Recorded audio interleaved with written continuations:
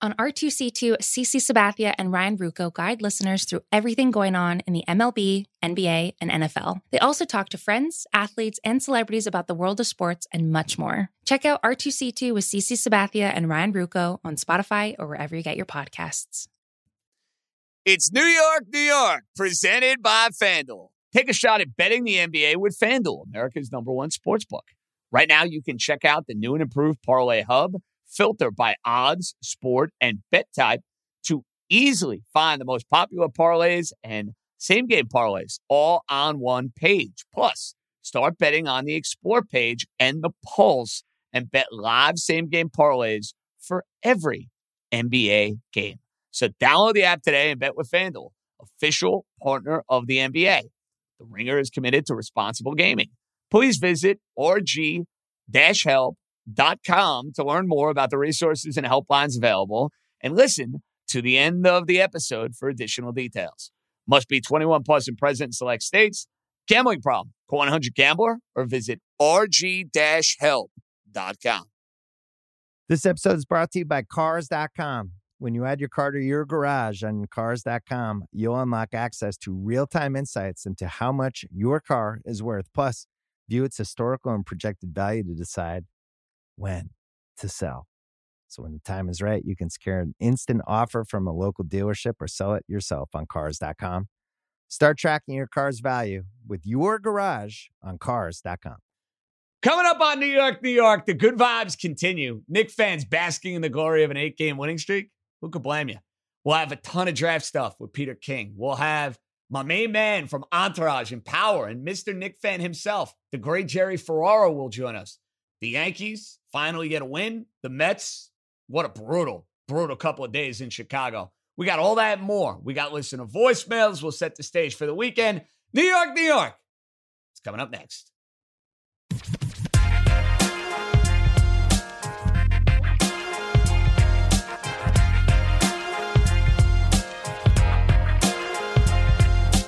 Alrighty, let's roll, baby. It is episode 9 already of New York, New York with me, JJ John Jastrzemski, right here, of course, on the Ringer Podcast Network. And I get the sense after our emergency pod yesterday, there are a whole lot of good feelings across the board amongst the New York Knickerbocker fan base. They are riding that high. How can you not be? 8 straight wins. The Knicks are going to be playing in the postseason.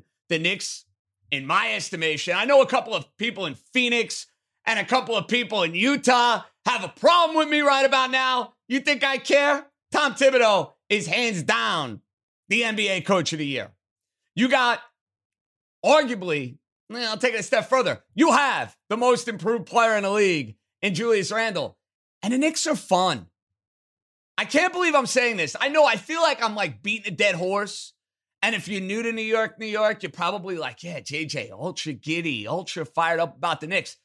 But I think you have to understand the perspective of how bad it's been as a Knicks fan over the last 20 years.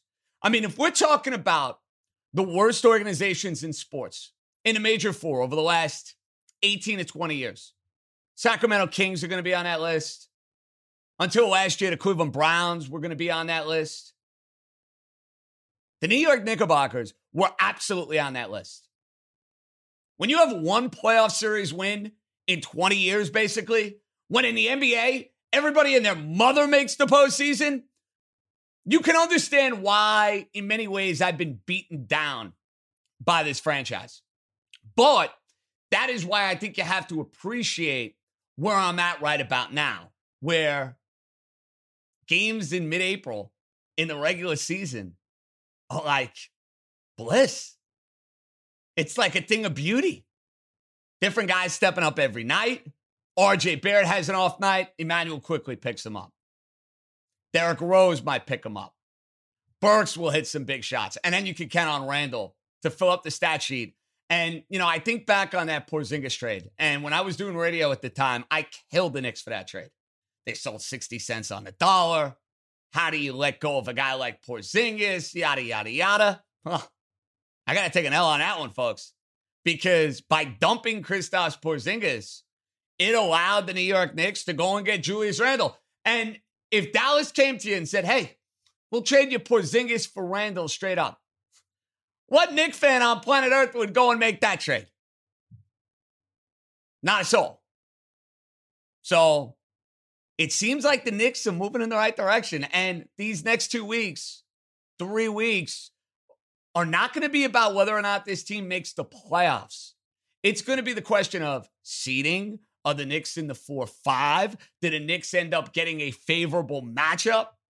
Does Thibodeau lock down Coach of the Year? Does Randle lock down the most improved player? I mean, Julius Randle's going to be getting all NBA votes. All NBA votes. And I know this about the Knicks. They get into the postseason, you're going to get everything that this team has to offer. Is it going to be good enough to win? That remains to be seen. Opponent, matchup, style, a lot of that stuff's going to come into play. But the Knicks going to mail it in? Hell no. It's not in this team's DNA. And I talk about teams all the time, folks, in sports, taking on the personality of their leader. The Knicks clearly have taken on the personality of Coach Tom Thibodeau. And I'm here for it. No knuckleheads call me anymore saying, oh, Tibbs works the guys too hard. He's going to run them into the ground. When you've sucked for 20 years, a little hard work and a little discipline can go a long way. And I think you're seeing it here with this group. And it seems like Thibodeau is making the most of the opportunity that's been put in front of him, which is his dream job. He's wanted this job probably for the last 30 years of his life, maybe longer than that. He's making the most of it. So I'm feeling the good vibes with the Knicks. How can you not be? But when you look at the baseball situation, for me with the Yankees, I fully expected Thursday, with the way this game started against the Cleveland Indians, to be yet another rotten, miserable day at the office. Think about the first inning for a second. If you were watching the first inning of this game, it was sending the clowns. It reminded me of watching my winless high school baseball team back at Petrides High School, for those of you keeping score at home. The Yankees are booting balls in left field. You have Domingo Germán booting a ball on the mound. You have the Indians scoring 3 runs when they had no business scoring 3 runs. In addition to that, you had Gleyber Torres swinging at ball 5 and ball 6. And if you would have told me that the Yankees would fall behind 3-0, they would shut out the Cleveland Indians for the remainder of the game, and would proceed to score 6 unanswered runs in the process, I would have given you very, very, very good odds on that. Very good odds. Because you haven't seen it from this team basically all year. I got to give credit where credit is due. The Yankees finally showed you a little chutzpah. The Yankees finally found a way to go and win a tough baseball game. It helps that Gleyber Torres, basically for the first time all year, showed a pulse. That's the Gleyber Torres I expect to see for the New York Yankees. And last night at the game, we didn't do a pod on the Yanks. I was irate. Gleyber Torres hit a weak ground ball, stayed in the batter's box, didn't bust it out of the box, and it looked even worse because Marcell Ozuna for the Atlanta Braves is busting it out of the box and basically prevented 2 double plays from happening and led Atlanta to scoring an insurance run. So when you see that and you see Gleyber Torres, you're like, all right, is the manager going to do something about it? Some folks were suggesting the idea of sending him down to the minor leagues, which to me was absolutely asinine. Now, if I were running a team, would I have benched his ass for a game? I would have. And Aaron Boone used some terminology that was foreign to me. Foreign. I saw this earlier today and I had a little bit of fun on social media. I want to make sure I have the quote right. Aaron Boone on Gleyber Torres. We spoke. That was between us in my office. Gleyber's care factor is where it needs to be. Care factor. That's a doozy. That's one that I don't think would have played well with Billy Martin or with Jimmy Leland. Just saying. Care factor.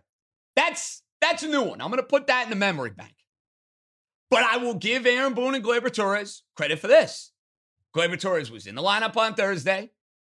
He came up in a couple of big situations and had a couple of big hits in the process, including a game-tying hit. Gleyber not trying to hit the ball out of the ballpark, shortening his swing and putting the ball in play is going to lead to much better results. Gleyber goes 3 for 5. Maybe we will look back on this Thursday game in Cleveland as the point in which Gleyber's season got going. I hope so, because the Yankees ain't doing squat without him. Another element I liked from the Yankees tonight, Rougned Odor, who has done absolutely nothing since he's come to the Yankees. At least he's given him 2 go-ahead hits. He's got like 5 hits on the year. 2 of them are go-ahead hits. One against the Rays a couple of Sundays ago, and one here in this game.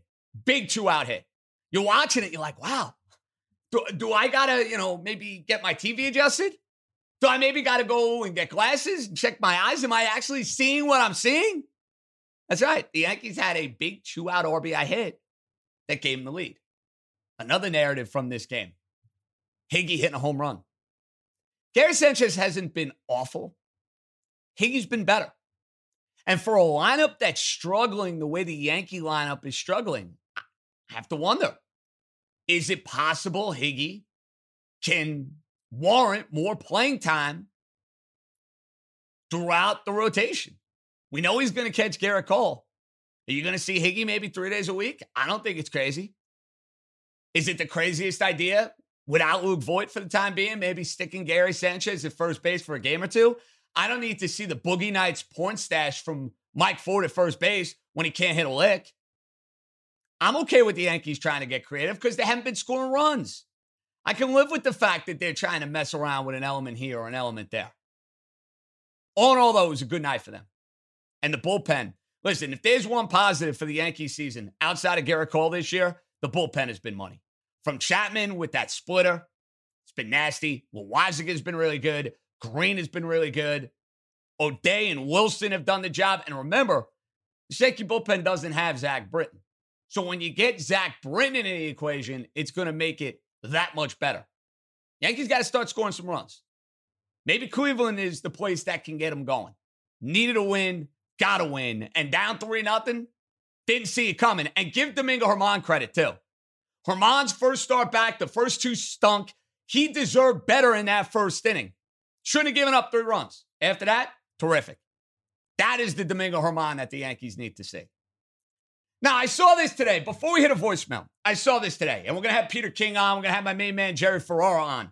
But Dave Gettleman continues to be the gift that keeps on giving. And if you listen to my radio show for all these years, you know my feelings on Dave Gettleman. I am not a fan. I think he is completely overmatched.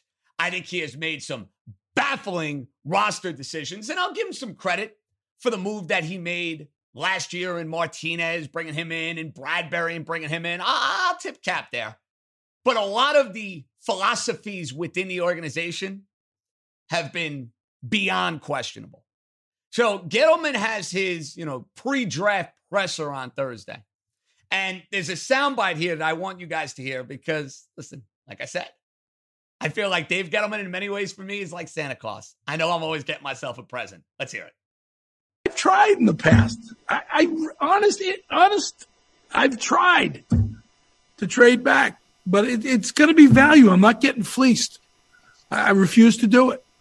And if, somebody wants to make a bad trade back, God bless them. But we've had opportunities.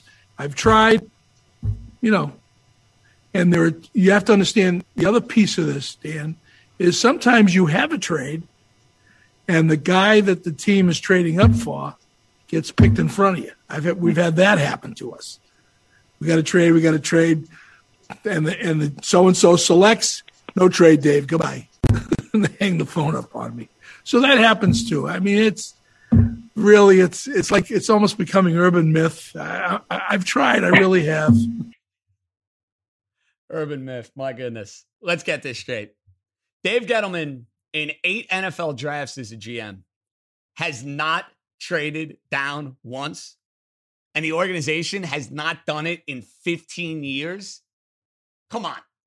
Something's got to give. You're telling me there hasn't been an opportunity at some point to trade down that would have been a beneficial trade for you? I find that hard to believe. Hard to believe. So, Giant fans toying with the idea that they're going to trade down. Not with this general manager. But hearing that sort of logic, hearing that sort of thought process, it's laughable. Because I don't buy for a minute that there haven't been opportunities to trade down and that every opportunity in trading down leads to a fleecing. I'm sorry. I'm calling BS on that. Calling BS. Before we hit Peter King, let's lead it off with a bang, shall we? Who's up? JJ, what's up, man? It's Anthony in Syosset. Listen, I've been enjoying watching this Knick team, but something about your Van Gundy interview that got me really giddy, because I think what it did is it reinforced the fact that this team right now is playing with that 90s era mentality on defense, on offense, on loose balls, and it all stems from the head coach. Listen, I'm excited. I'm not expecting much. If they get a 4 or 5 seed and can win a playoff round, I think that's tremendous experience for the young kids. And eventually maybe you get another 25-point scorer a game, to complement Randall. But I think what really shows you this team is back is all of a sudden we got some little chatter and chirping from the 5 or 6 Net fans that exist out there. Why don't they just worry about their own team, JJ, their own team of fucking, mercenaries and pieces of shit that never play together? Why are they worried about the Knicks? I want your thoughts on that. Thank you. Anthony and Syosset coming out hot. And yes, I can see that Anthony is sort of annoyed and miffed by the Net fan out there chirping about their team. And here would be my advice to the Knick fan and the Net fan at this point in time. And I'm always looking to stir the pot. Worry about your own team. The Nets have championship expectations. The Nets also have nobody on the court. Are they going to be right? Are they going to be ready for when the summertime comes to go and win a championship? And for the Knicks, listen, I'm not worried about the Nets right now. I'm enjoying my basketball team. I am enjoying them every which way. They play hard. They are tough. Anthony, you nailed it. They have embraced that 90s style. They really have. They play together.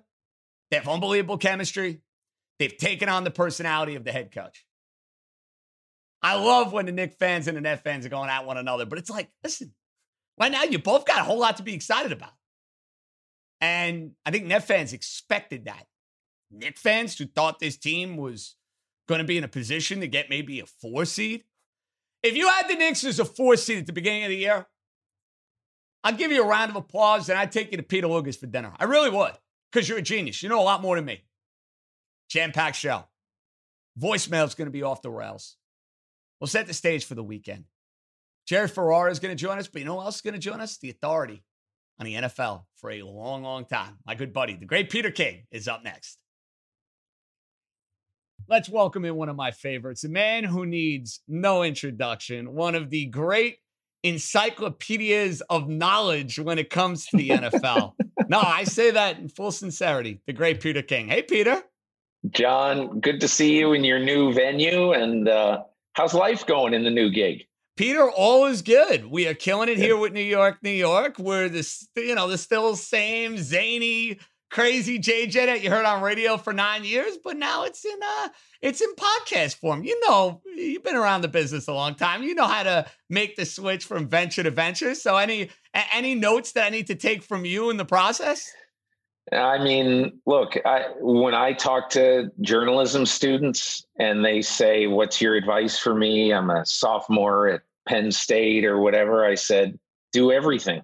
I agree. Because we have no idea what the world is going to be like in 5 years, maybe not even 3 years. So you just have to be ready and you got to be versatile. And, you know, if you're comfortable doing the writing side of it, well, get comfortable then doing the video side or the podcasting side or whatever.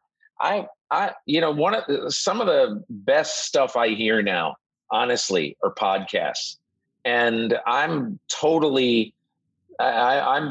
listen to 2 or 3 podcasts every single day. And I love the medium, especially the storytelling medium. So there's always a way to tell stories. My whole thing is just make sure that you never close anything off. That's my one little piece of advice today. Well, and I hope that you'll be adding this podcast, by the way, to your listening playlist. Good, I will. Especially when the Yankees overtake the Red Sox at some point. Then I think you'll enjoy it that much more. Now, Peter, let's get right down to business here. As you get ready for this draft, it's 1 week away. Does it feel as close to a normal draft? Last year was as crazy and as zany as any draft we have ever seen. Everybody was at home. We wondered if it would even happen. Does this year in many ways feel like business as usual? Maybe in the way the draft is going to be held, John, because obviously one of the things that we see right now is that, the NFL is going to Cleveland, and so they're going to have players there. Trevor Lawrence is not going to go, but Zach Wilson will be there, and they're going to have a bunch of players there. So it'll be a little bit more of business as usual. But let's forget the pageantry, and let's talk about the draft itself. Like Gil Brandt, who I think invented the draft. There's been 87 drafts, and Gil has worked. This is crazy. He's worked all but 19 of them. Wow. So Gil Brandt told me the other day, this is the most unusual draft in his memory, just because, let's look at a guy who's going to get picked in the first round, Caleb Farley. He's a cornerback from Virginia Tech. He opted out last year. And Caleb Farley has not played a football game as of this moment in 506 days. And he also had back surgery to repair a herniated disc about a month or so ago. So he's not going to be right physically until sometime in July. So, someone is going to pick Caleb Farley in the first round, even though he hasn't played a football game in over 500 days. And even though when they draft him, he's going to be recovering from significant back surgery. So there's all kinds of guys in this draft. The top 3 offensive linemen in this draft did not play football last year. There's player after player after player that has all these problems. Gregory Rousseau, one of the top pass rushers from Miami. Gregory Rousseau didn't play football last year. He played football the previous year, and that's the only year in his life that he has rushed the passer. And now somebody is going to pick him probably in the first round to be a key to their pass rush unit. So I just think the draft in and of itself, I think some of the smart teams have deferred what they're doing to the future. The Dolphins have extra picks in the future, obviously. The Philadelphia Eagles could have 3 ones next year. That's smart because next year is going to be much more of a sane draft season. Do you feel comfortable putting Lawrence in the Elway, Manning, Luck category as far as being a can't-miss quarterback, or are you kind of more on the fence with that? I'm a little bit more on the fence, not because I think there's anything wrong with him, but because I think Lawrence from the very start has been put on this pedestal. He lost 2 games. He's lost 2 football games since high school. And those were both in the state of Louisiana in college football playoffs. So, I just think that, and this is an odd thing to say, John, but when I look at Trevor Lawrence, the one thing that occurs to me is every quarterback in the NFL is going to have failure, some of them massive failure. Trevor Lawrence will lose more games in his first month in the NFL than he lost in his entire college career.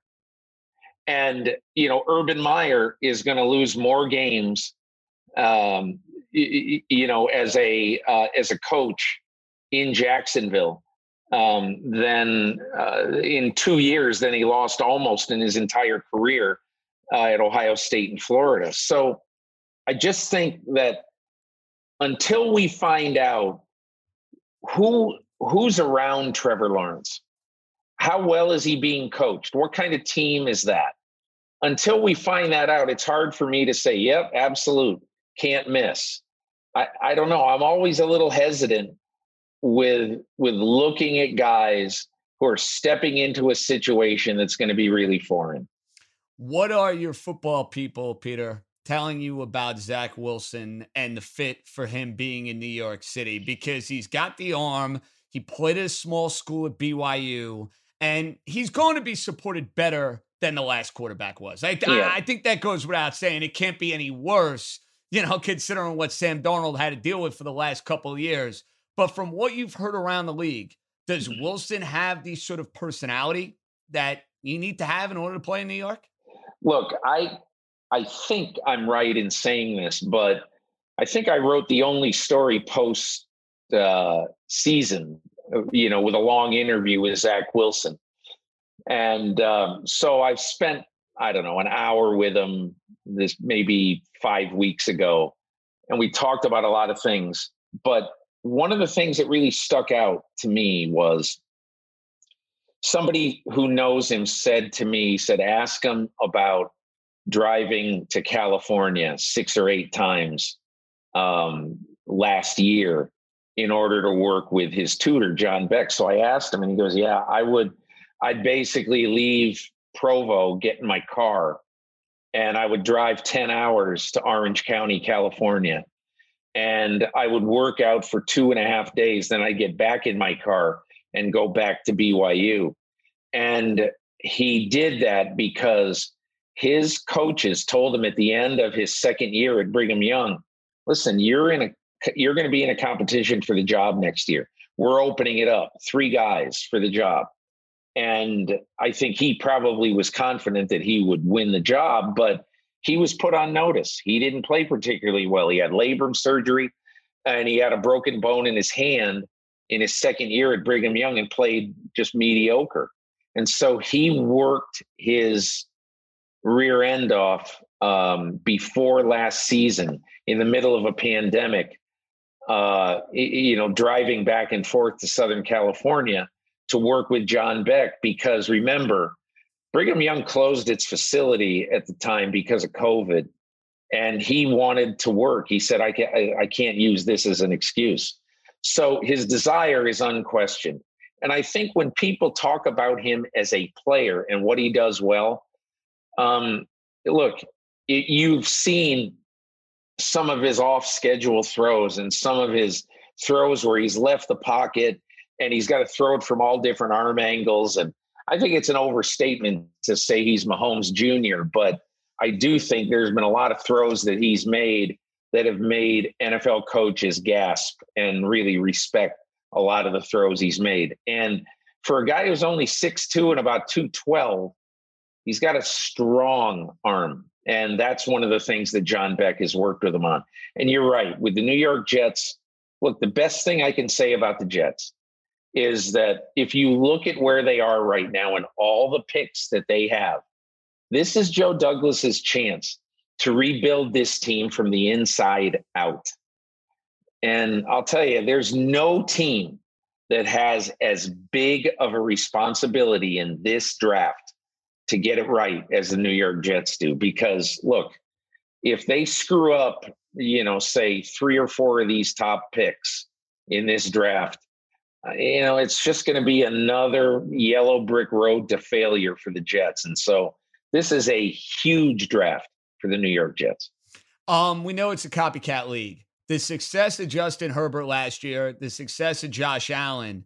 Do you get the sense, Peter, a lot of these NFL front office types are now saying to themselves, let's get ourselves a Herbert, let's get ourselves an Allen? Because Allen coming out, I know I had this concern at Wyoming, accuracy. Because a lot of times he was not an accurate quarterback. Yeah, that's what, and that's tough to teach. I always thought going in, if you don't have that element, if you can't bring that to the table, how are you going to learn in the NFL? And then I watched Allen last year. He's dropping dimes. He's playing great. Do you think now GMs are saying, we'll make it work with these other areas, whether it's accuracy, this, that, if he's big, if he's got the big arm, and we could coach him and we could teach him, we could mold the quarterback in our own way?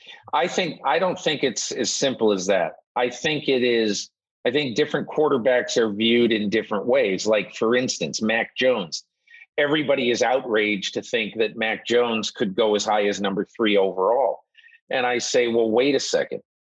You got 2 receivers, Devontae Smith and Jalen Waddle, both of whom have been quoted as saying that they thought he threw a better ball, or I forget the exact way they worded it. I didn't like those quotes, Peter, by the way, full disclosure. That didn't sit well with me with my quarterback.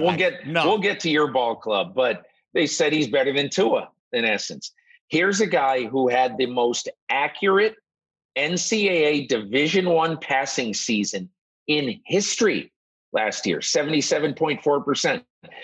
No one's ever been higher than that. He also had, among the top 5 quarterbacks in this draft, the most accurate deep ball percentage of all balls that traveled more than 20 yards past the line of scrimmage. He completed 58% last year. That is more than anybody of these top 5 guys. So everybody is saying, well, geez, how can he be going number 3? How can he be going ahead of Justin Fields and, or however it works out with Justin Fields and Trey Lance? And my whole point is the game is still a throw and catch game. And Kyle Shanahan, you saw what happened, in the year that they took Robert Griffin III. And they backstopped Robert Griffin III with one of the most efficient quarterbacks in the draft that year, Kirk Cousins, who ended up playing longer in the NFL, a lot longer than Robert Griffin III. So I still think it is a throw and catch game. And I just think that more teams believe now that unless you have a top 10, 12 quarterback, you're not winning a Super Bowl.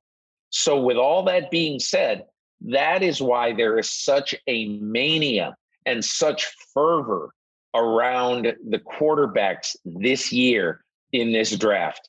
And it has been crazy to watch this because, look, I don't know exactly how it's going to go, John, but I could see the top 4 picks all being quarterbacks, with Atlanta maybe trading out to a team that wants one.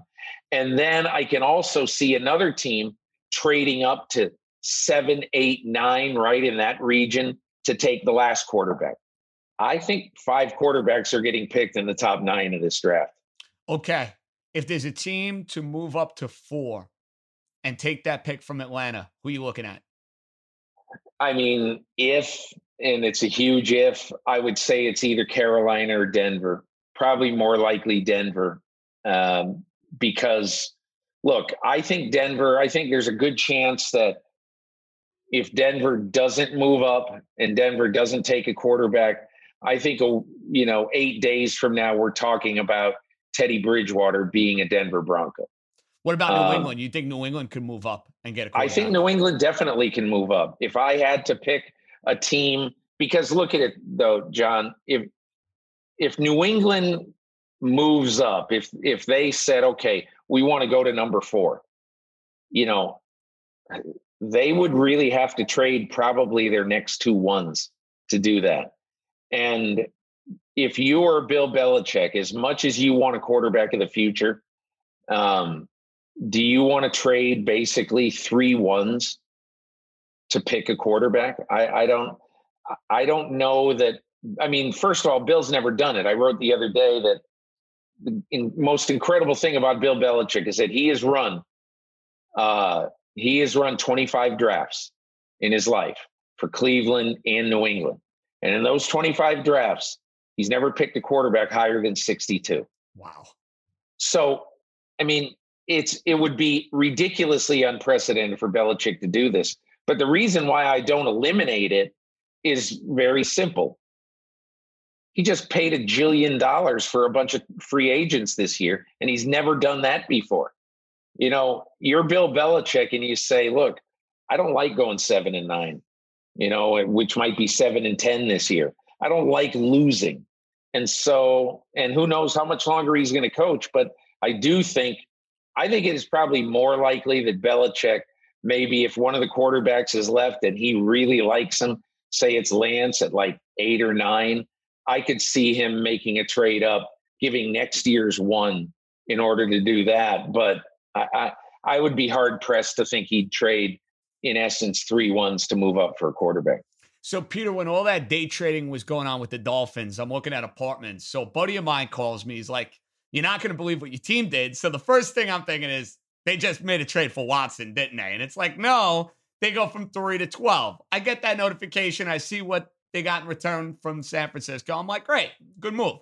Then they go to 6. I feel like I'm riding the wave. I'm in Wall Street. Yeah. I'm Michael Douglas. I'm Charlie Sheen. Well, it happened in 26 minutes. No wonder. That's what I mean. I got back from that apartment. Then I hop on Twitter. I think I was actually firing off a tweet. And I'm like, holy smokes, I got to fire off another tweet. Now, do you get the sense with Miami going from 3 to 12 and now back down to 6? They have in their mind one particular player they think is going to be there. They maybe didn't want to take him at 3. They know they can end up taking him at 6. You think they have their eye on maybe one individual? Yeah, I think it was probably more like Chris Grier, Brian Flores basically said to each other, if we go from 12 to 6, what that means is that we are going to end up with, there are 4 great receivers in this draft. There's a tight end wide receiver hybrid, obviously, in Kyle Pitts. There's Jamar Chase from LSU, and then there's Waddle and Smith from Alabama.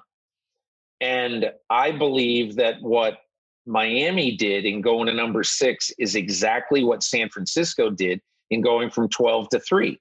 John Lynch and Kyle Shanahan said, if we're not positive who it'll be, are we comfortable staking our future on one of these 3 quarterbacks, Mac Jones,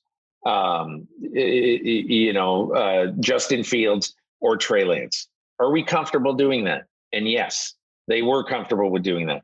Miami had to be comfortable knowing that, really as many as 3 of those guys, or 2 of those guys rather, could be gone. So we have to decide, are we happy with the number 3 guy on that list of weapons? Let's say it's Jalen Waddle. Let's say it's Devontae Smith. I had a veteran general manager say to me last week, speaking about Devontae Smith, who weighs 166 pounds. I had a veteran general manager say to me, point blank, Devontae Smith is one of the best football players I have ever seen.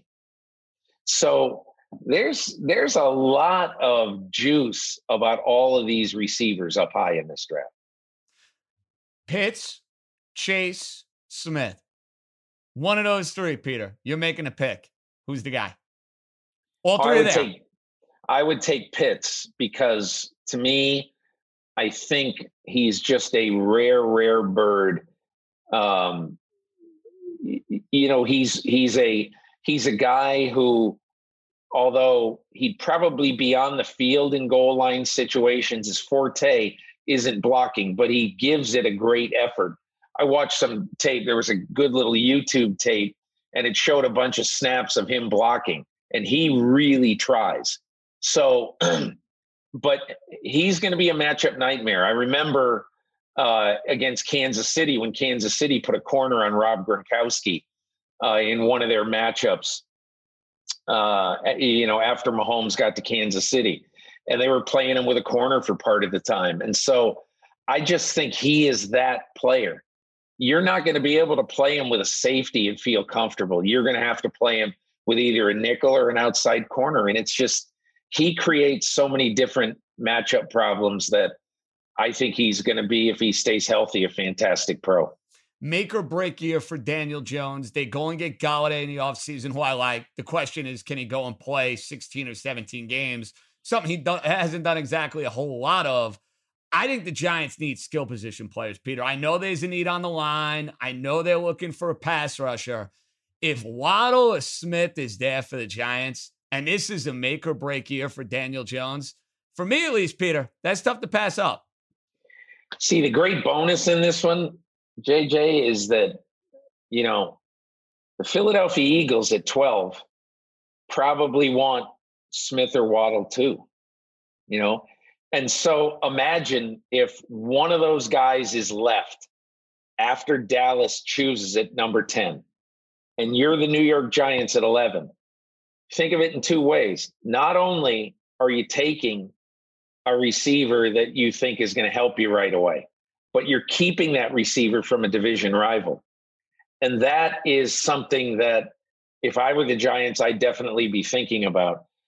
Look, I don't know what Joe Judge feels about his line right now, because I would be worried after last year about Thomas. I would, and there were a lot of studs in that draft too, Peter. You look at Becton, Tristan Wirfs was the last one, and he's probably going to end up being the best one. But all I'm saying is that I don't know if Joe Judge deep down inside right now believes that, is this guy salvageable? Might we have to move him inside to guard at some point? I mean, what is this guy really going to be? And obviously Nate Solder is at best a short timer, there. So, I mean, if you're the Giants and you're sitting there and here comes Rashawn Slater, who some people in this draft feel is better than Penei Sewell. If the Northwestern tackle is there, I think you got to seriously consider him if you're the New York Giants. And I understand your point about get another weapon. I get it. But that line has been a sieve. It's just been a sieve. And I would be more concerned, because think about this, JJ. In the second round, in the last, I'm going to do a chart in my column a section of my column this coming Monday. And I'm going to show you how, if I was a team, unless I thought that I was going to be drafting Jerry Rice or something, I would wait till the second round to take a pick, because in the last few years, the overall quality of wide receiver, in my opinion, has been better in the second round on average than it has been last year, Metcalf a couple years ago, not first-round picks. You're going to find a really good wide receiver in the second round, and that's why if I'm the Giants, I'd be fine. Look, Kenny Golladay was a third-round pick. Sterling Shepard was not a high pick. So, I mean, these positions that you're taking guys, I think you got to be cognizant of history and cognizant of the positions that are really getting developed well in college football. And that's why if I were the Giants, I'd probably wait for my receiver. Final one. You've been doing this a long time. You think about guys through the draft process. Is there one, Peter, where you say, man, I couldn't have been more right about, and on the other hand, here's the guy I couldn't have been more wrong about? Like, thinking about it over the years, is there like one example of each that like keeps coming back to you as we approach April year after year? I got sucked into Johnny Manziel. So did I. That makes two of us. I was wrong. I was wrong. And because he did an entire personality makeover. I remember, when did I talk to Mike? I forget if Mike Mayock was the same way. Mike Mayock went on TV and he said, I believe in Johnny Manziel. And here's the thing that I kept thinking about when the whole Manziel thing was happening. I kept thinking that he's going to wake up, because look, and remember, he had Josh McCown in his room with him for a while. And Josh McCown was great for him, but he just kept reverting back to the party guy. And he blew it. He absolutely, totally blew it, because it was all going to be right for him. Now, the other question that you asked, the guy who I really believed in at the time, and this is an ancient one, and it's a weird one, but I just remember thinking, the first year I ever covered pro football was in 1984. And I remember thinking, after having a long session, I worked in Cincinnati with rookie coach of the Bengals, Sam Weich, the day before the draft. I remember thinking, my God, they think that Boomer Esiason is going to last either low into the first round. They had like the 28th pick, and then they had the 37th pick. And Sam said, we're going to get Boomer. You watch. We're going to get Boomer. And I just thought, positively, absolutely amazing. They're going to get Boomer Esiason, and they got him. And I just thought, this is one of my favorite stories ever covering the NFL. And it happened, 2 months into me covering the game. That year, I mean, you have to think how long ago this was. I mean, this was 37 years ago. Okay. I wasn't even a thought, to put it in perspective, Peter. Not even a thought. So this is 37 years ago. And Boomer Esiason gets picked by the Bengals. And, and I am covering the draft that year in Cincinnati. I go outside, I'm at Riverfront Stadium, and I go outside and I get in my car and I drive to the greater Cincinnati airport. I find out the flight he's coming in on. And in those days, JJ, you just walked right up to the gate. No security, no anything. And I waited for his flight to come in from Baltimore. And he was on the flight along with the guy who they picked in the first round, Pete Koch, big defensive lineman. Now, I got to tell you, I had a 2-door Volkswagen Rabbit. Okay. And I tell Boomer and Pete Koch, this other draftee, I said, hey, I'm Peter King with the Cincinnati Enquirer. I'm picking you up, to take you into Riverfront Stadium. And Boomer just shakes his head like he's thinking, oh my God, the Bengals let the sports writer come and pick him up at the airport. And so then Boomer sees the car and he goes, you've got to be bleeping me.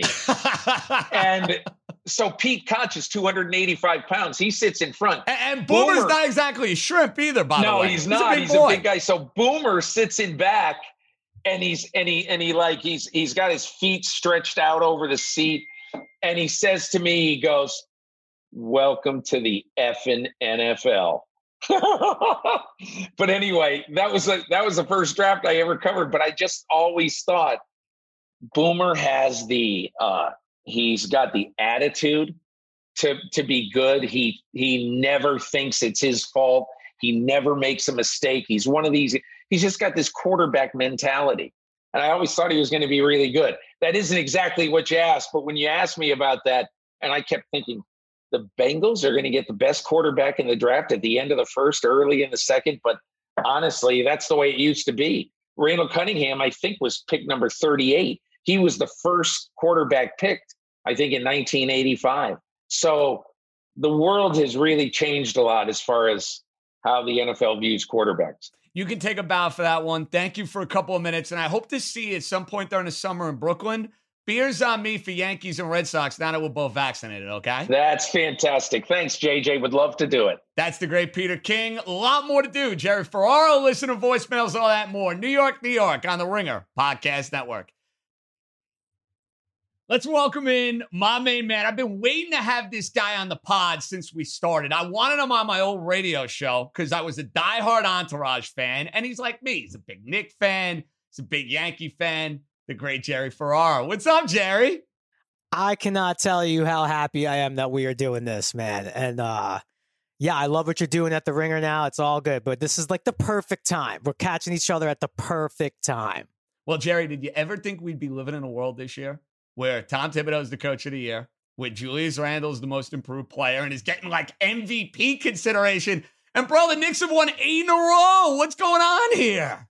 It's the only way I could describe it to people who, I mean, a lot of people know what goes through Knick fans' minds, so this is not new territory, but it's like you woke up one day and you're making the coffee and your significant other walks in and you're like, hey, I had the craziest dream last night.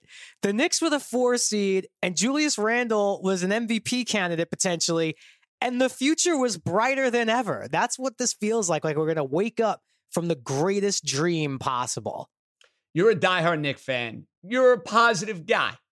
I'm not. I got to be honest with you, Jerry. When it comes to the Knicks, I'm positive normally with the Yankees.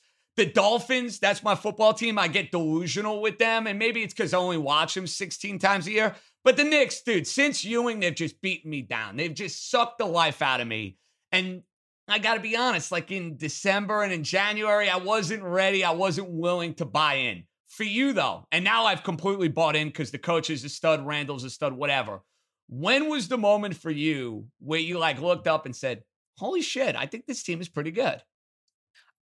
To be honest, because I'm also like you, I go to a lot of Knick games, and I usually try to go to the early ones because by 15 games, it's kind of like novelty's worn off a little bit. You don't want to go 70 games in when there are 40 games on the 500, bro. Well, yeah, I've been to those like games 78 versus the Wizards on a Tuesday night because also I will watch anyone play basketball at this point in my life. I just love the game so much. But even with a not so good Knicks team, it's still an amazing experience. But for me, it really was when they kind of made the Rose trade. And I was I'm like, okay, how is this going to work out? Because that's not really the point guard of the future, right? So what is this? What are we doing? Why are we getting him on a second stint? Another vet? Like, we have decent vets already. And when he came in that first game, I think he was like 5 for 5 in the first half. And it just looked great. And I believe we won. And we went on a little mini streak. But so I started buying in there, but really it was after this All-Star break when we had the tough part of the schedule kick off, and we kind of fell back down to the pack a little bit. And it's really been this last run that we're gearing up before this West Coast trip. So, I still am skeptical to say like, oh, we could win a first round series. Like my superstitions won't allow me to do that just yet. But God, it's just so much fun. I would so much rather this team. People are going to think I'm lying. I would rather this team than just like a big three team. Like, of course, I would have loved Durant and Kyrie and Harden to be playing for the Knicks, of course. But I would have felt I know you would have felt dirty. I know what it comes down to, bro. Because listen, we root for homegrown teams always. I feel that way with the Yankees. When you saw Jeter and Mo and Bernie, and even I know this team's flaming out right now. When Judge came up and when Sanchez came up, it's like, well, you didn't have to go and give him $300 million. The fact that RJ Barrett's a draft pick, the fact that IQ is a draft pick, nobody wanted Julius Randle. I mean, eventually, Jerry, you want him to get to the top of the mountain. This team is not ready to do that yet. But the fact that they're doing it the right way, bro, I totally get that. Yeah, and look, I give a lot of respect for Randle. Obviously, what he's done this year is incredible coming off the year. And he's been very honest about how he considered last year for himself a major disappointment. And he's one of the few guys who maybe really, because the Knicks stopped playing basketball last year in March, I don't know how he was able to make the most of his time during this crazy last year with COVID and everything, but he made the most of it. And he is accepting that challenge that not many people necessarily want. Like Melo took the challenge, whether you love Melo or you don't, or you thought he did well in New York or you didn't. He wanted to be the man on the Knicks. And yeah, Randall's stakes were maybe a little lower when he came in, but now they're higher, and he's actually rising even higher than that. So my hat's just off, man. Like, I was upset when Taj got cut last night and had to leave the game. I'm like, we need him so bad. Isn't it amazing we're talking about the Knicks actually needing Taj Gibson and Nerlens Noel? But they do, bro. They do. Yeah, and now the Rose for a second-round pick looks genius. The Alec Burks signing, I even loved it back then. I'm like, oh, we finally got a shooter. He shot 40-something% last year. So, we need him back. Like, if we can't get, now we're going to start talking ourselves into, well, if we get healthy, maybe Mitch comes back. Maybe we see the Hawks in the first round. Well, who are you rooting for? Let me stop you right there. Who is the team that you would prefer to play in the first round? I don't want any part of Miami. I don't think they'd beat Miami. If Miami works up and they're like a 4-5, I'm not going to be feeling good. I think Atlanta or Charlotte. I'll take my chances with either one. And I don't think they'd beat Boston, but just because I could give Simmons shit for 2 weeks and I feel like they have the Knicks have nothing to lose in that series, I kind of would enjoy that. I'm not going to lie, Jerry. That would be fun. Look, our last playoff series victory was against the Celtics in 14. That was that was the funeral game, dude. I went to game 5 and I was cursing them out coming back from the Garden. Whole team's wearing black. They think their shit don't stink. They get smoked. And dude, you remember game 6? They had like a 30-point lead and the Celtics almost tied it. I was like, oh my God, crazy. I remember too, isn't that when J.R. Smith inadvertently elbowed Jason Terry, like knocked him out, and that kind of changed a lot of the tide too. Listen, I don't want Miami, or at least I didn't want Miami, because in those losses that we have, I think we're 0-2, maybe 0-3 versus them this year. Every game was close, and you could see fourth quarter, 3 minutes to go, close game. Jimmy Butler just like literally showed like big balls and said, all right, I'm winning the game. And we had no answer for that. We didn't know how to really win those games just yet. We are starting to win those games, although we were not looking at Jimmy Butler last night. The Hawks did scare me last night, John. I don't like what I saw. And if Trae Young stays in that game, I am not sure that we don't lose that game by 10. Like he was that double staggered screen and gives him a full head of steam. You got Capella rolling, you got Herter in the corner, and Trey's just like pump faking everywhere. I don't really know how you stop it. It's kind of gross in a good way for them. Okay. There's one guy this summer Jerry Ferrara could add to the New York Knicks. Who is that guy?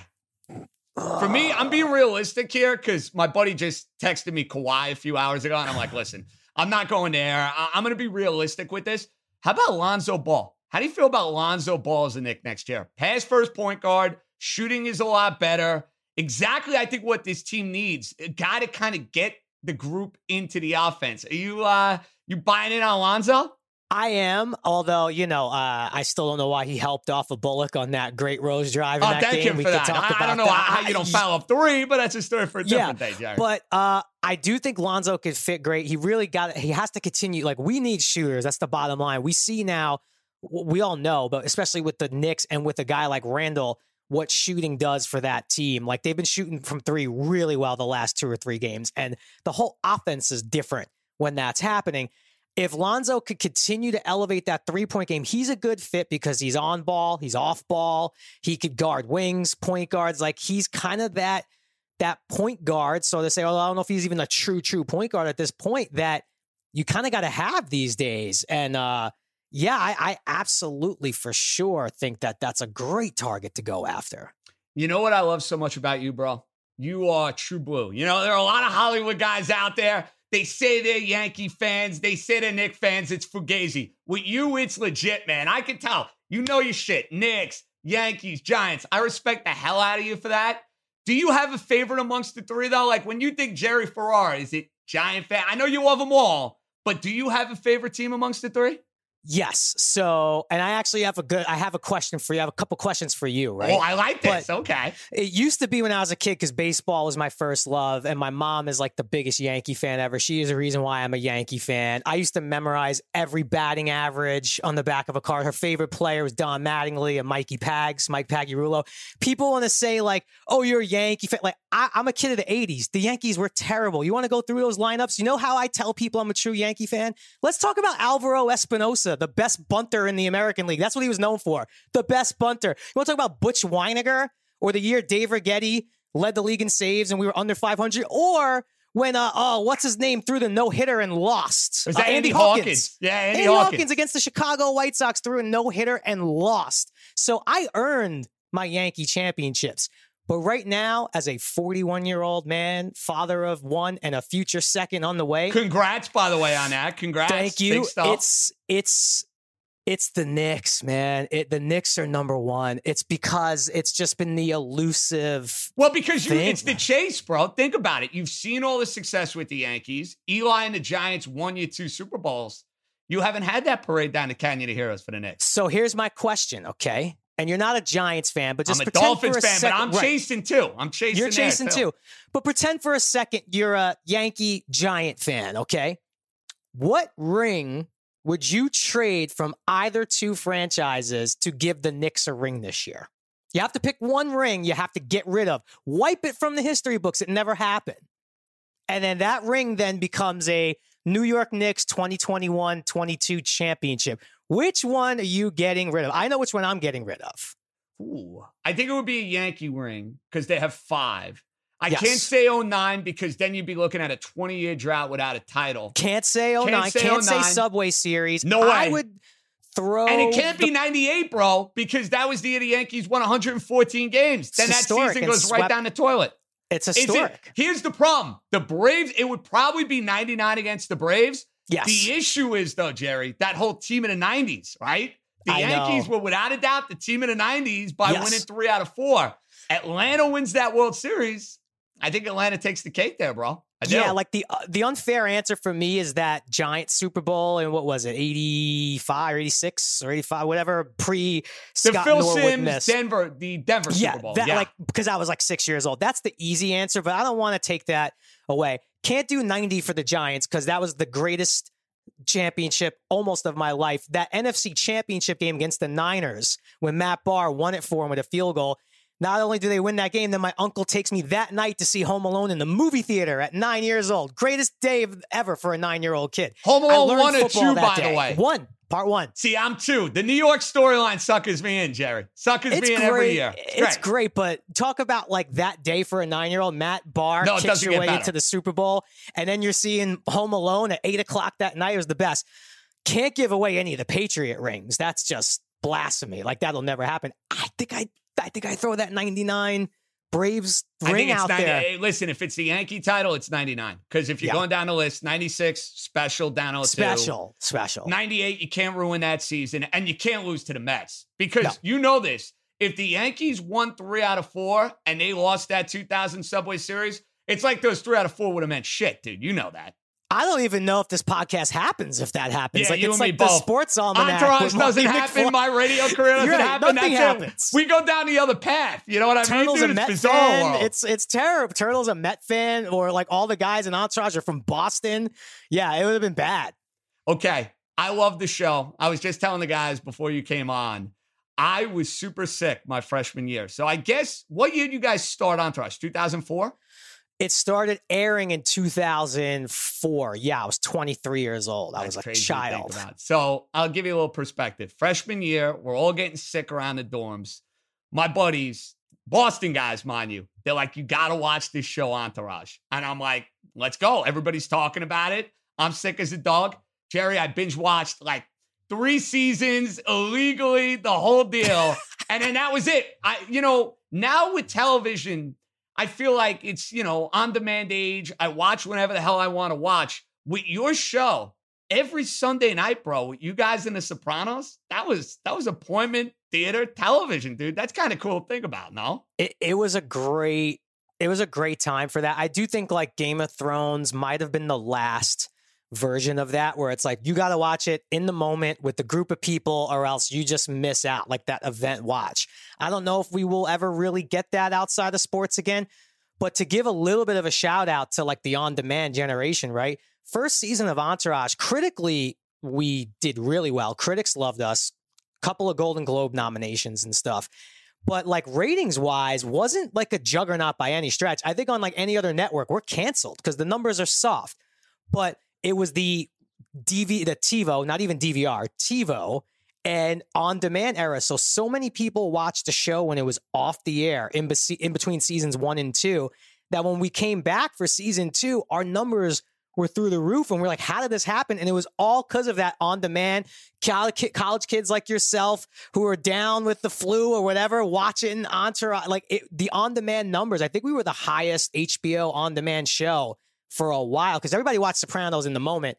I think there was a couple of years where we like led the way with that. Well, and I'm sure you get this all the time. I feel like every friend group, you try to like identify with like the Vinny, the E, the drama, the turtle. Like, how many times do people say, I was the turtle of your group, or I was the E of your group? I feel like that you got to be hearing that shit all the time. So first of all, everybody to this day, I'll still, particularly in LA or New York, but even more so in New York, like more people invite me to, and now it's vaping, but like the amount of blunts and joints I was offered, like, hey, yo, bro, you want to come smoke this joint? I'm like, normally I would say yes, but I don't really want to. I know how this goes. Like, maybe it's laced with something. I'm just going to take a pass. All right. I always had fun with people when they came up and did hey, I'm the Vince in my group. And I look at them and go, nah, really? Get the fuck out of here. Interesting group you got there. Okay. But yeah, man, I think that's what a little bit of the secret to the success was it, obviously Hollywood and LA was the backdrop. And we hadn't really had a show that focused on LA the way we did. But at the end of the day, man, it was about friends. It was about you and your buddies growing up. Like, yeah, you should see us and you. Like, it's just a group of friends who are living this life that maybe they didn't quite fully deserve. And at any moment, the bouncer was going to shine the light and say, you guys got to get out of here. You don't belong here. Okay. Your character, I tweeted you this the other day on 420. Let's be honest, Jerry, a little ahead of his time. Gambling, weed, tequila companies, gaming, big esports guy. Not too shabby, bro. Ahead of your time. Who knew Turtle was ahead of its time?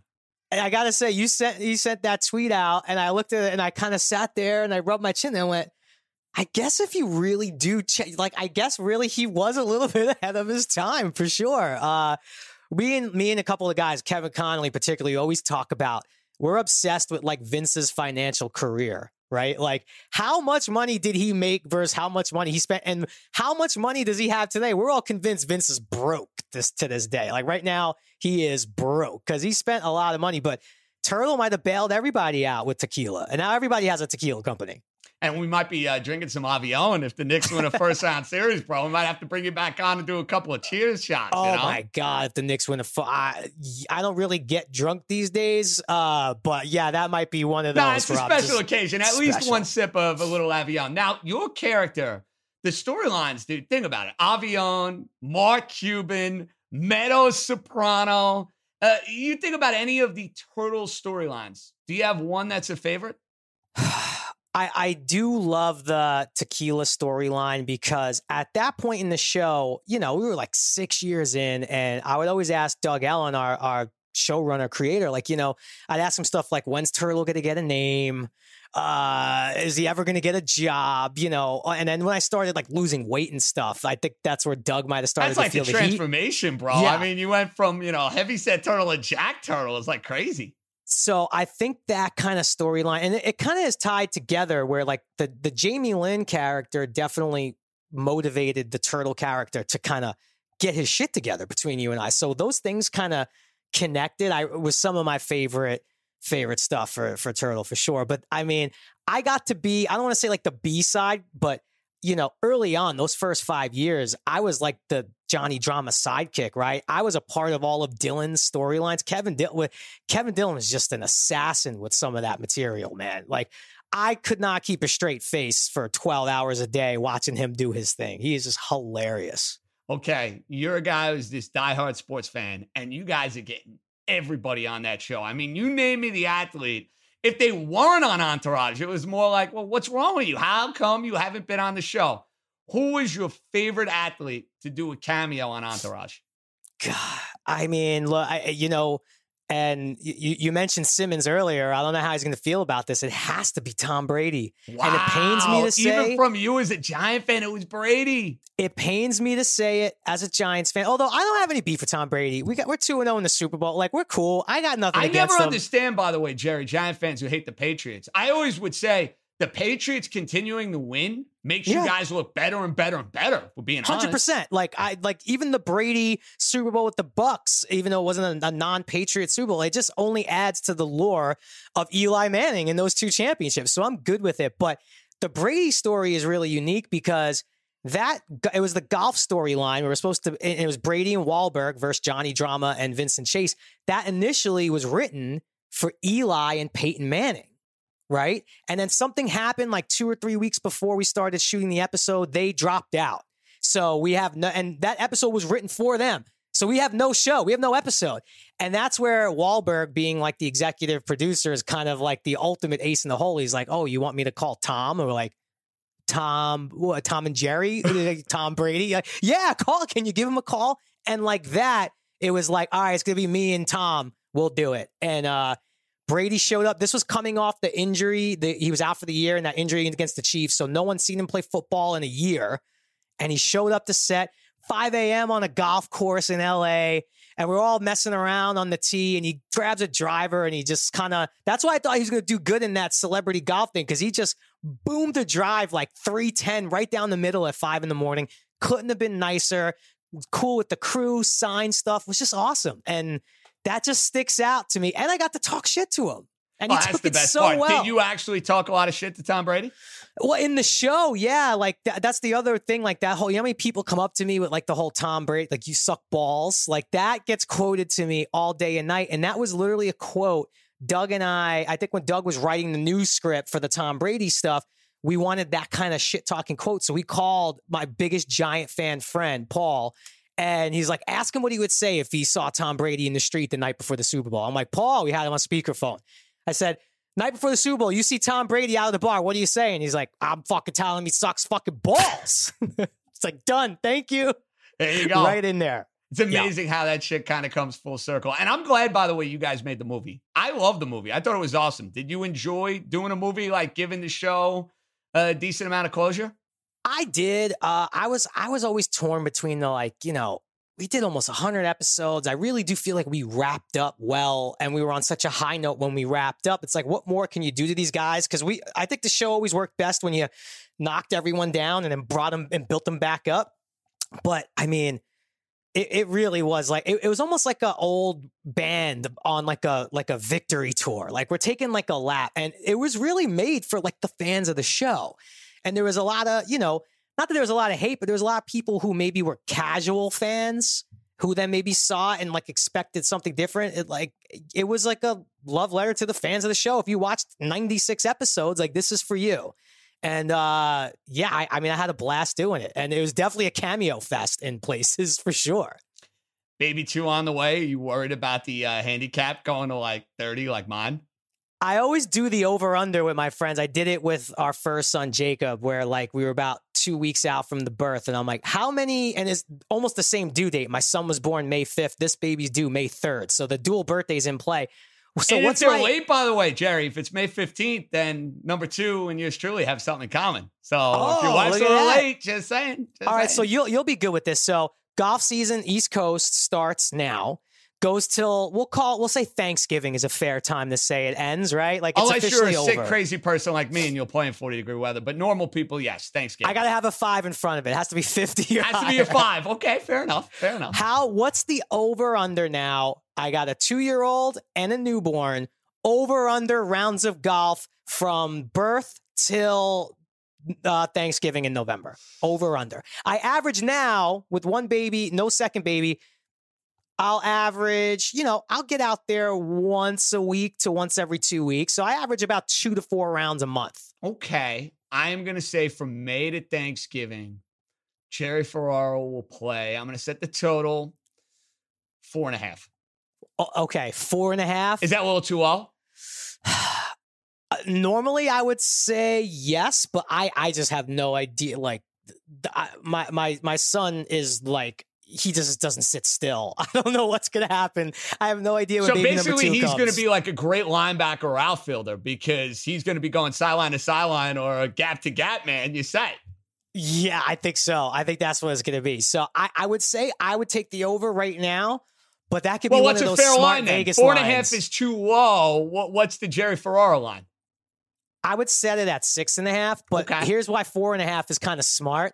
You would just get so many people pounding the over. And if you know something that everyone else doesn't, you might be a big winner because that's 2 rounds of golf is in play. Final one. You're a Brooklyn guy. Slice of pizza. Last slice of pizza.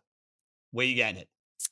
L&B. Let's Spumoni go. Gardens. My man. I knew you were going to say. I should have known. Brooklyn through and through. Even though I'm Staten Island now via Brooklyn, Jerry. That was it was Lee's Tavern on Staten Island, or it was right over the bridge, Belt Parkway, sit in traffic for a few minutes, and boom, eat outside at L&B, man, get a little spumoni. Did you ever go inside the restaurant? I think we've eaten dinner in there once as a family. I don't think I've ever eaten inside at L&B, to be honest with you.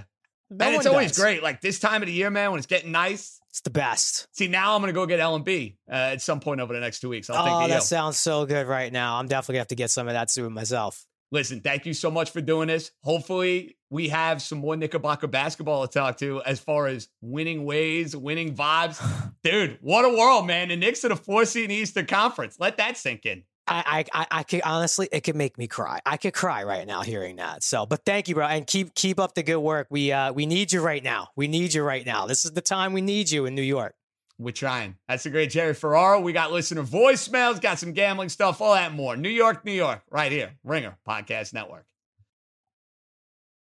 So that was a ton of fun hanging out with my dude, Jerry Ferraro. That's actually the first time I've ever had him on one of my shows. And I kind of got geeked out because I'm a big Entourage fan. I'm telling you, I got into that show in college and watched it religiously. And you know what I respect the hell out of Jerry for? The fact that he's not one of these fraud Hollywood types.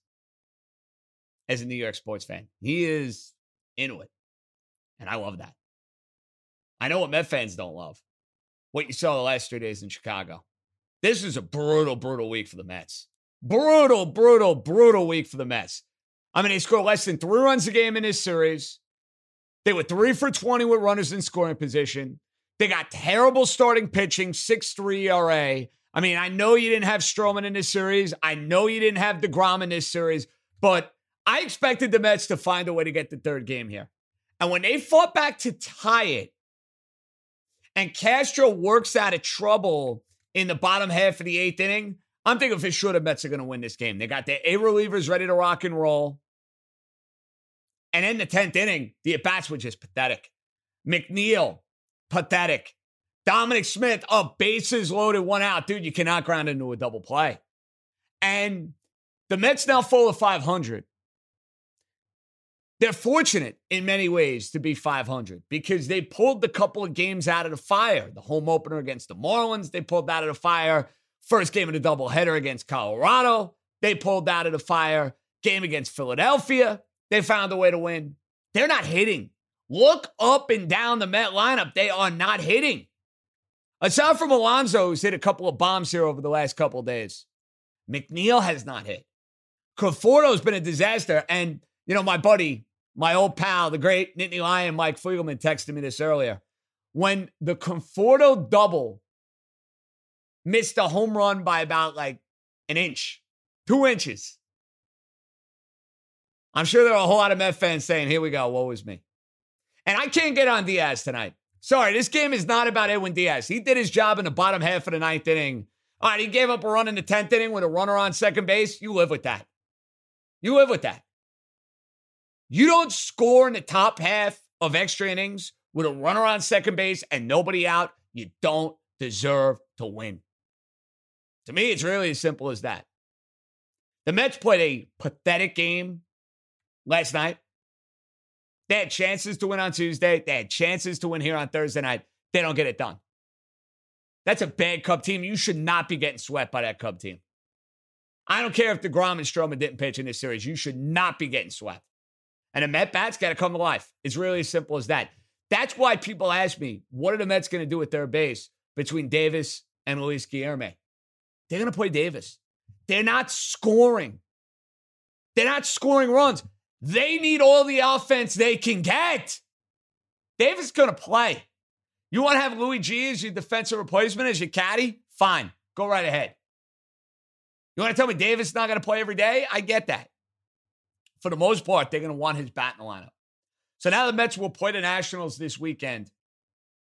DeGrom's going. Stroman is going. And Scherzer and Strasburg are not pitching for the Nationals. Strasburg's hurt, and Scherzer pitched a few days ago.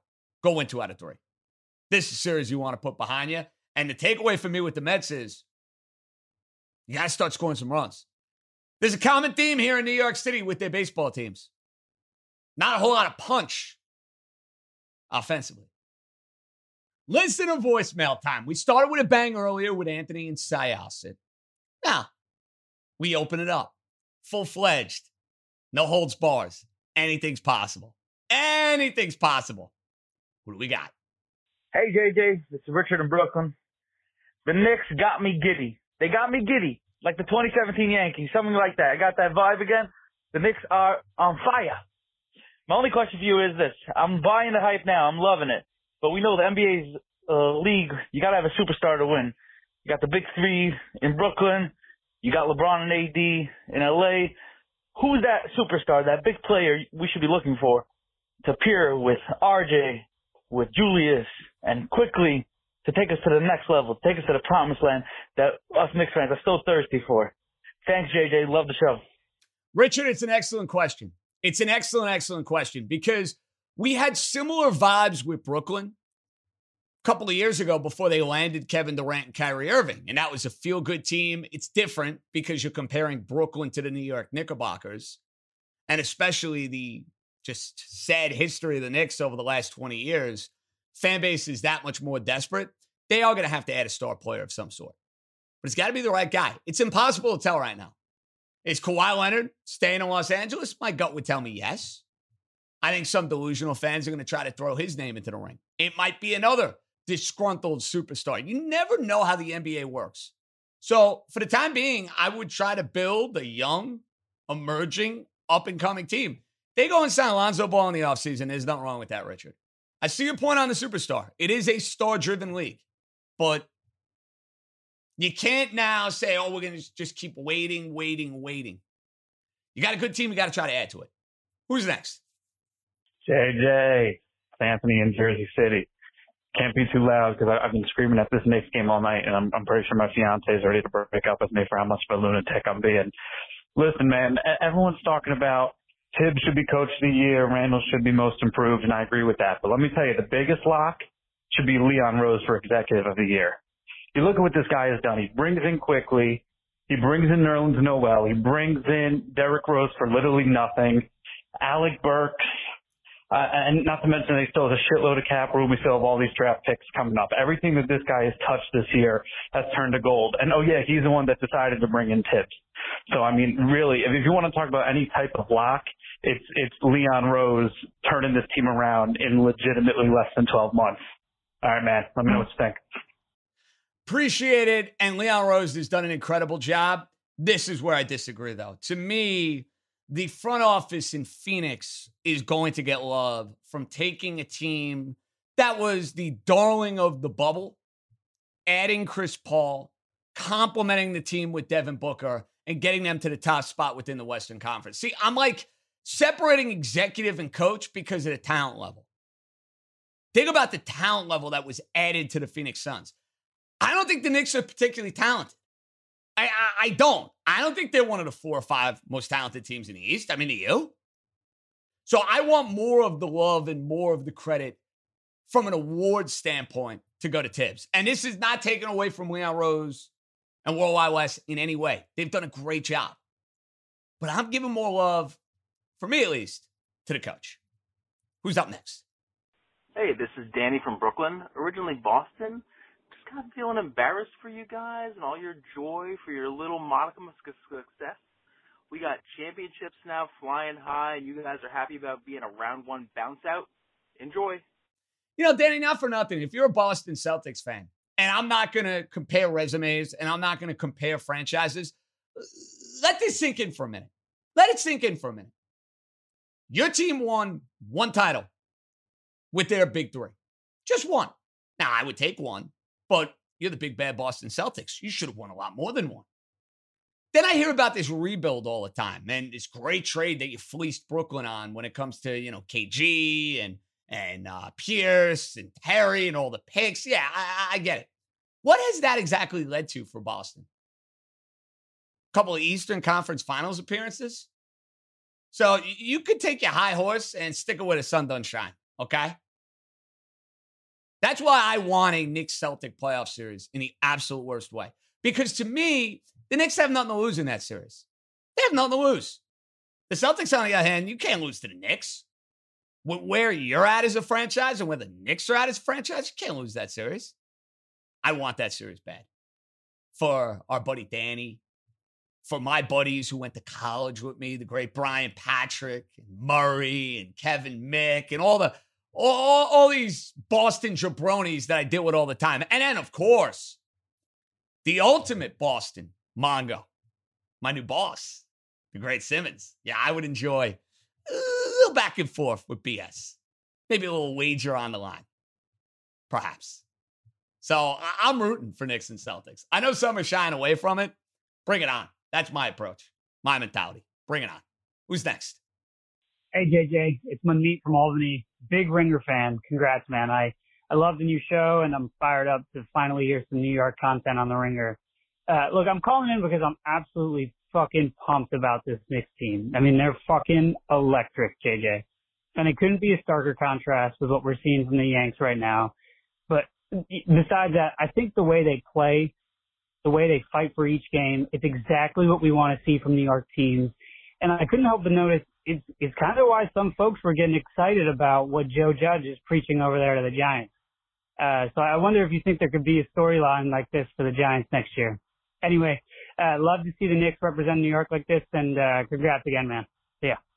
Appreciate the kind words. Without a doubt, these feel-good stories, when it involves one of your teams, is the best. I had it with the Yankees in 2017. I didn't think they were going to make a run in the postseason. They won the wild card game.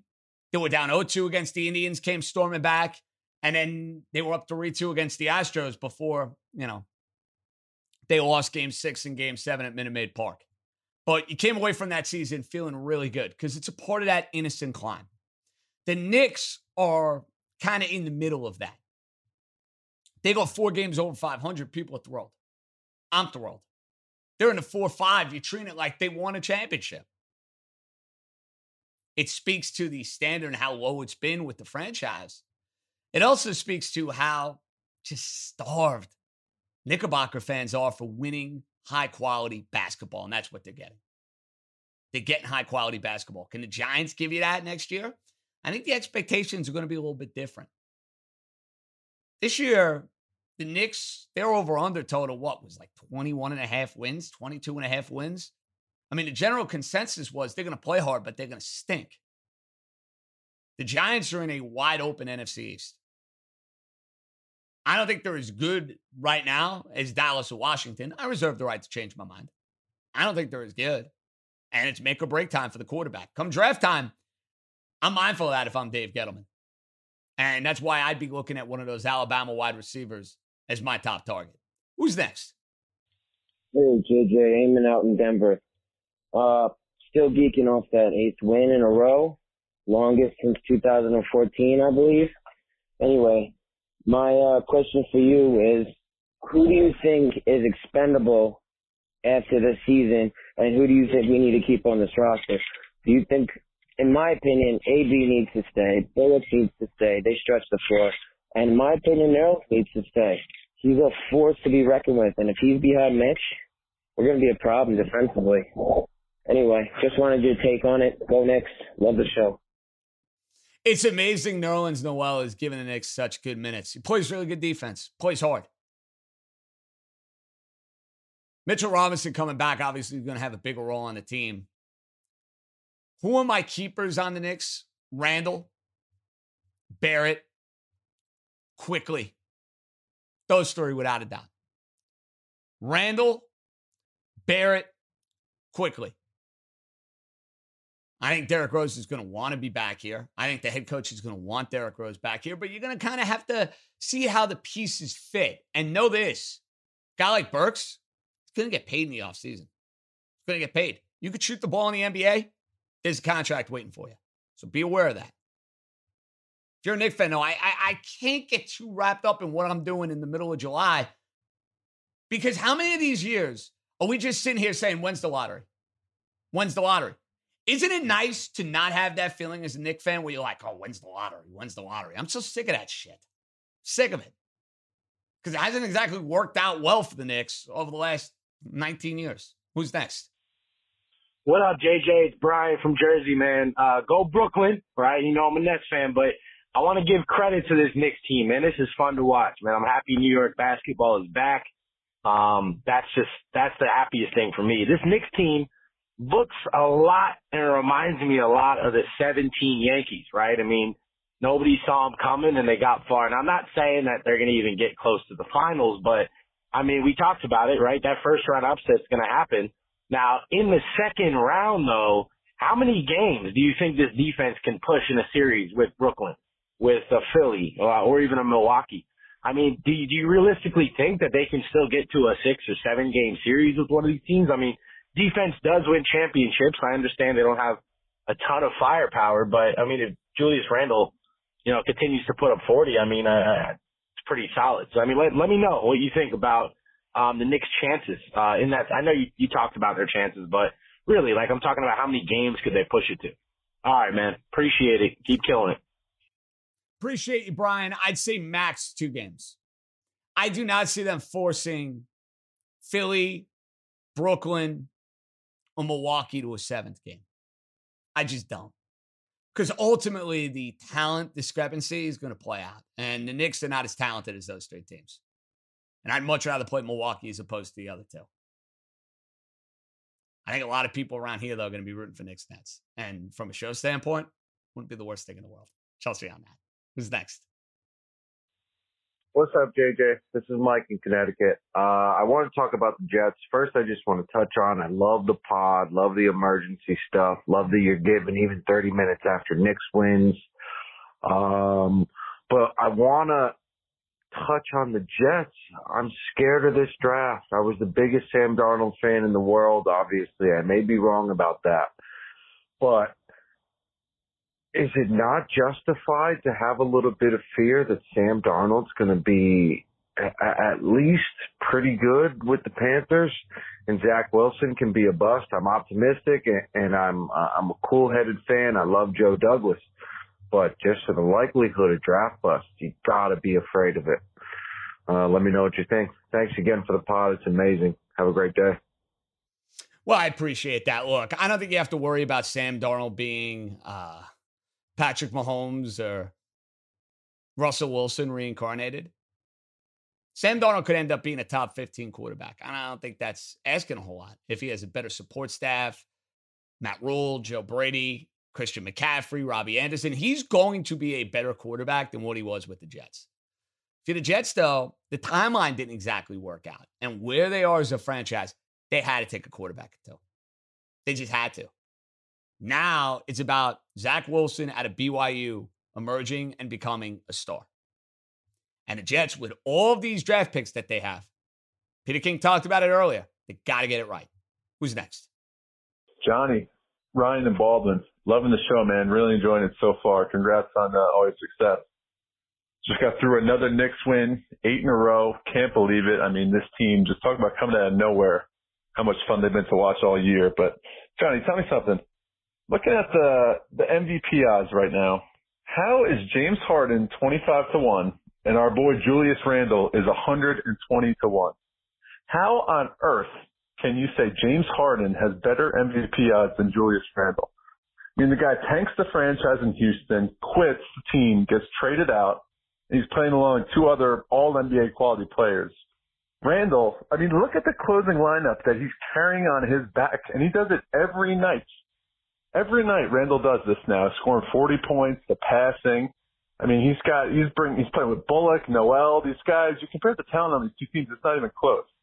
I mean, Randle and the Knicks have just so far exceeded expectations. You take Randle off this Knicks team, I mean, they're in the Cade Cunningham sweepstakes. So tell me that, Johnny. How does Randle not have better odds than James Harden? But can't worry about the way the Knicks are playing. They've been so fun to watch, and I hope they keep it up.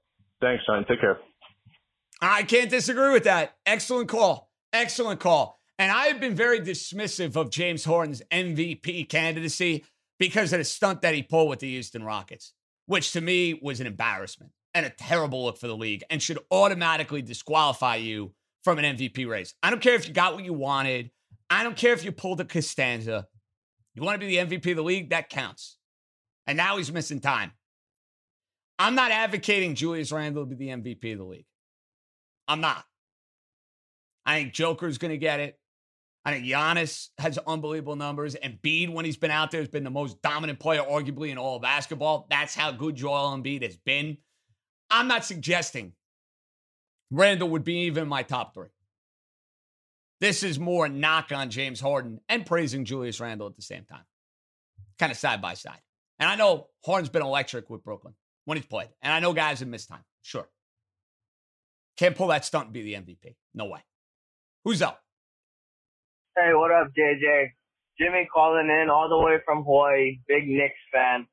Just want to say, fuck you, Porzingis. You want to fucking leave and go play with Luka, who cries after every foul call. Well, guess what? The Knicks got the same record as y'all, and we don't got a top 10 player. Fired up. Super fired up in spitting on Kristaps Porzingis. That's going to be a popular narrative around here. Knick fans are laughing over the fact that Porzingis is kind of in a weird spot with the Mavs, is not played as well as everybody thought he was going to play, and the Knicks are riding high. Did not imagine the Knicks would be getting the better of that trade, but here we are. Who's up? Hey, John. Yeah, you know who this is. I don't have to tell you my full name because you already know who this is, and you know why I'm here. It's probably my 100th voicemail left. Anyhow, even if you don't answer this one or you play it on your show, I'm going to keep rambling on for the next 1,000 messages. John, I really think, man, Matt Jones, he's it. That's it, man. And you want to throw out that little hyperbole about Alabama quarterbacks? You can throw that out there. People also say the Ohio State quarterback and the Florida State quarterback. But eventually, John, one of these guys are going to hit. You're not going to continue to have misses and misses and misses. from Alabama as far as quarterback position.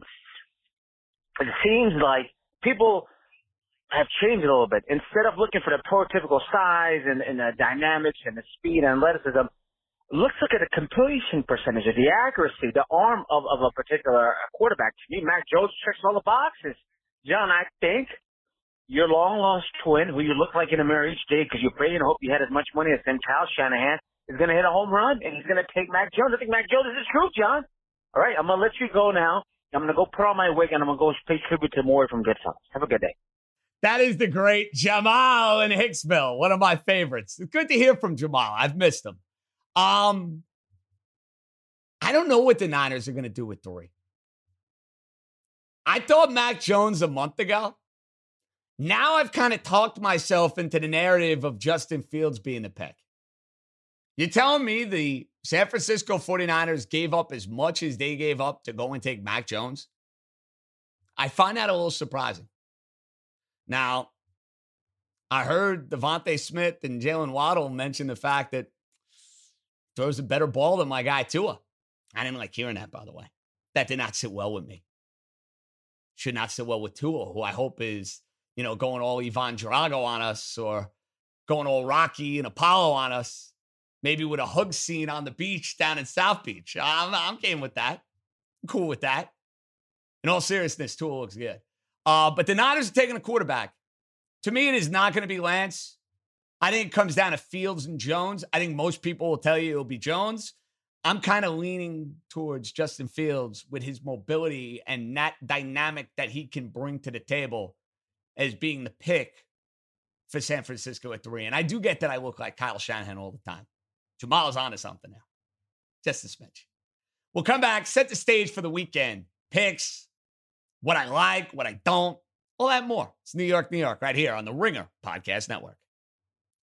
So as we set the stage for the weekend, big weekend of baseball, winding down on the NBA and the NHL regular season, a couple of interesting matchups to keep an eye on in baseball. Padres and Dodgers is kind of emerging as that, can't miss series that you want to monitor, you want to watch. I'll be into those games. Friday night, seeing the Dodgers favored 140. You're going to have favorable lines for LA. More so than you will at any point throughout the year because of the talent of the San Diego Padres. You're not going to get many Clayton Kershaw starts where he's at minus 140.